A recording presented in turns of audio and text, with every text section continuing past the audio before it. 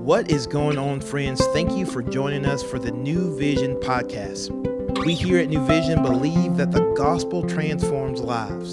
So we're going to take an opportunity to open up God's word and see what he has to say so that we can take the best next step to become more like Jesus. Hey, it's another New Vision podcast. Glad you're here. And we're continuing on in our book study of 1st and 2nd Peter. Now, full disclosure, when we were doing the text divisions and planning out the episodes, in other words, which verses go into what episodes, and I was picking this out, and it was like, we had more than enough time for 1st Peter, but not quite enough time to get all of 2nd Peter. And so what I did was just kind of, pick huge chunks of 2nd Peter so we could get it all done before we move on to our next series. And so we got Pastor Brady's going to be with us in a couple of days. He's reading a whole chapter with you guys.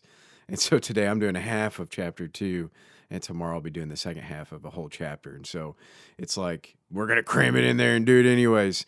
And so no harm in that. Now, I think there's some benefit to looking at scripture in the small, like the microcosm, and then zooming out and look at big chunks, and we're going to do that together. And maybe some of you guys, if you do your own quiet time, you'll go through these phases where you read like whole chapters or whole books even, but maybe some days you focus on one or two verses. And so I think that's just kind of a rhythm that we can go back and forth on, and doing that, we'll be able to get through all of 1st and 2nd Peter. So, sorry I'm rambling, but that's kind of where we're at. I'm going to be reading a huge chunk of scripture for y'all today.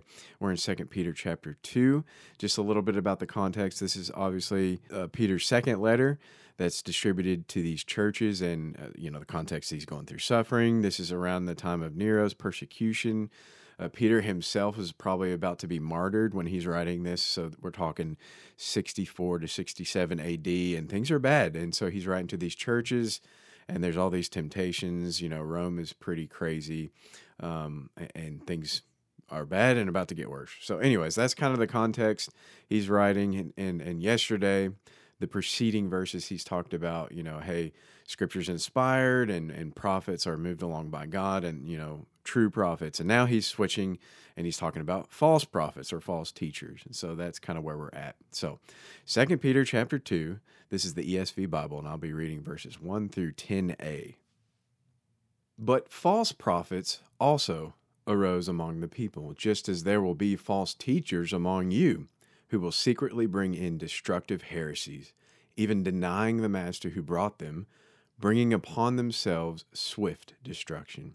And many will follow their sensuality, and because of them, the way of truth will be blasphemed. And in their greed, they will exploit you with false words. Their condemnation from long ago is not idle, and their destruction is not asleep.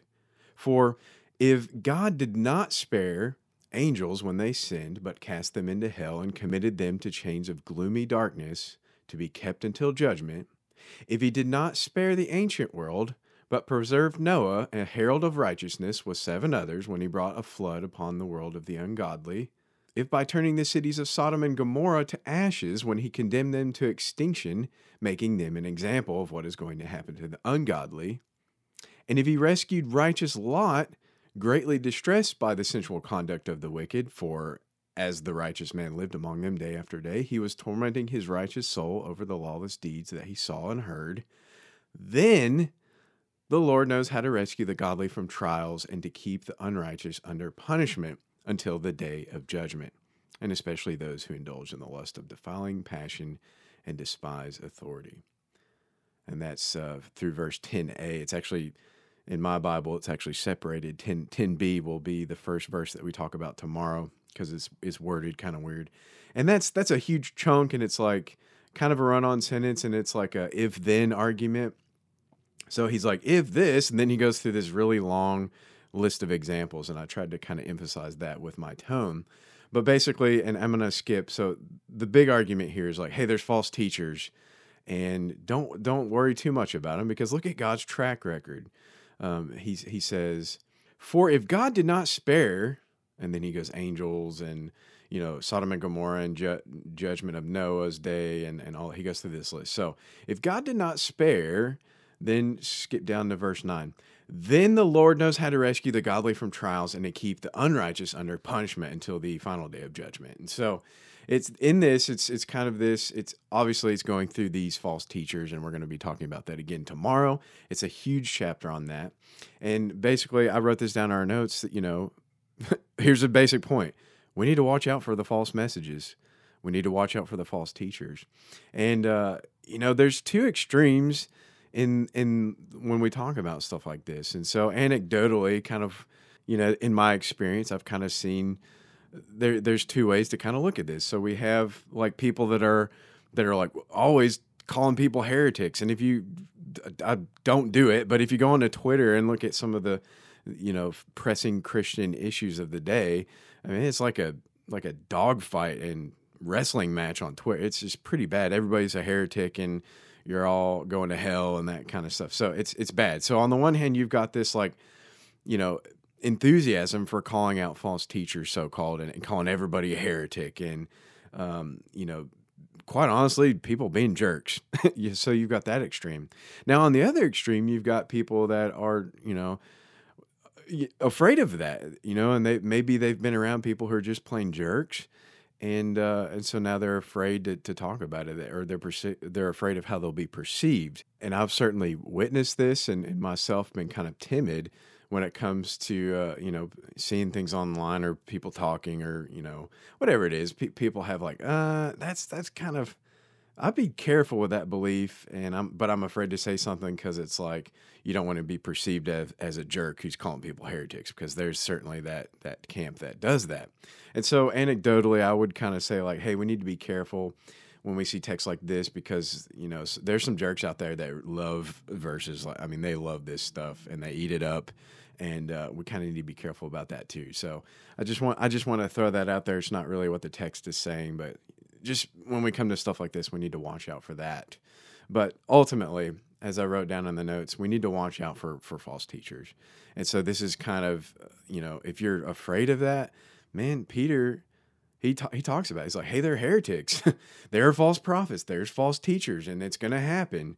There's wolves, and we need to be prepared to call that out. And I think what's helpful in this in this particular chunk of text, we don't know exactly what these false beliefs are.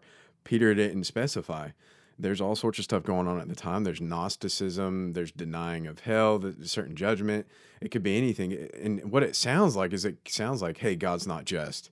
So the church is going through all this persecution and suffering, but there could be this thing like, well, God doesn't do anything anyways, and so maybe there's no God, and we certainly see that in our day and age. So I don't know if that's what was happening, but he's kind of writing this thing, promising them like, look at God's track record.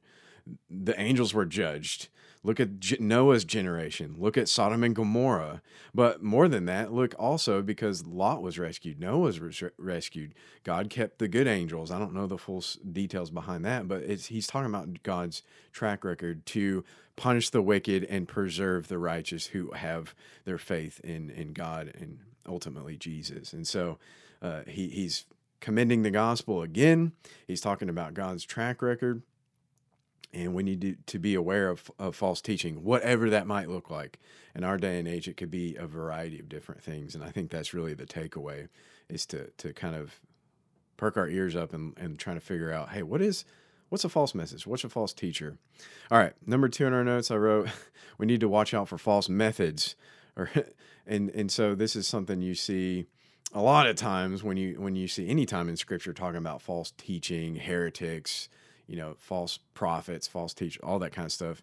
It's usually not always a thing of theology or some sort of teaching problem. It's sometimes a pants problem. And I stole that from a famous pastor, but, it's not necessarily a theology problem. It's a pants problem, because we see here in verse 2, many will follow their sensuality. And at the end, it's talking about, lust, defiling passion. And so obviously here there's something sexual in nature going on here. And that usually goes hand in hand with false teaching. A lot of times when people have this kooky belief, it's because of what they really want. It's their sin. Our hearts are deceitful, and they want to be in bed with someone else. I mean, that's putting it crudely, but there's usually, moral problem behind the theological problem. So we don't have to spend a whole lot of time on that, but we know that in our culture, you look on streaming any platform when the commercial break happens, it's all these ads trying to normalize what's going on in our culture now, and it's just we're being peppered and hit with this stuff. It's eventually going to start to feel like normal. And that's kind of why, I think it's helpful that Peter uses Lot as an example. If you all know that story from Genesis, so Lot is living in Sodom and Gomorrah, and he's the righteous one, but he's being eroded. And we see that here in verse 7. God rescues Lot, but Lot was not in a good position. He's not a great guy. He's not perfect, but he's righteous. His faith is in who God is, who he says he is, and did what he said he did. But in verse 8, it says, "For that righteous man, Lot, lived among them, Sodom and Gomorrah, day after day. He was tormenting his righteous soul over their lawless deeds that he saw and heard." So in other words, he's being eroded.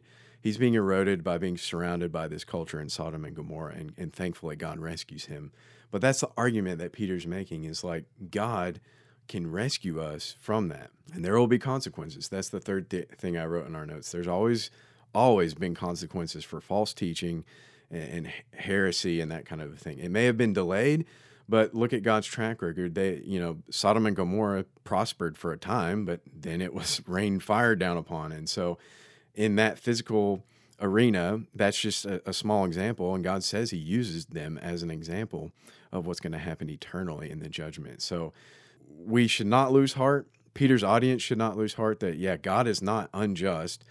God has a track record, and he will preserve those who are righteous and ultimately judge those who are false teachers and heretics and those who are willfully in a pattern of sin. And so that's the takeaway for today.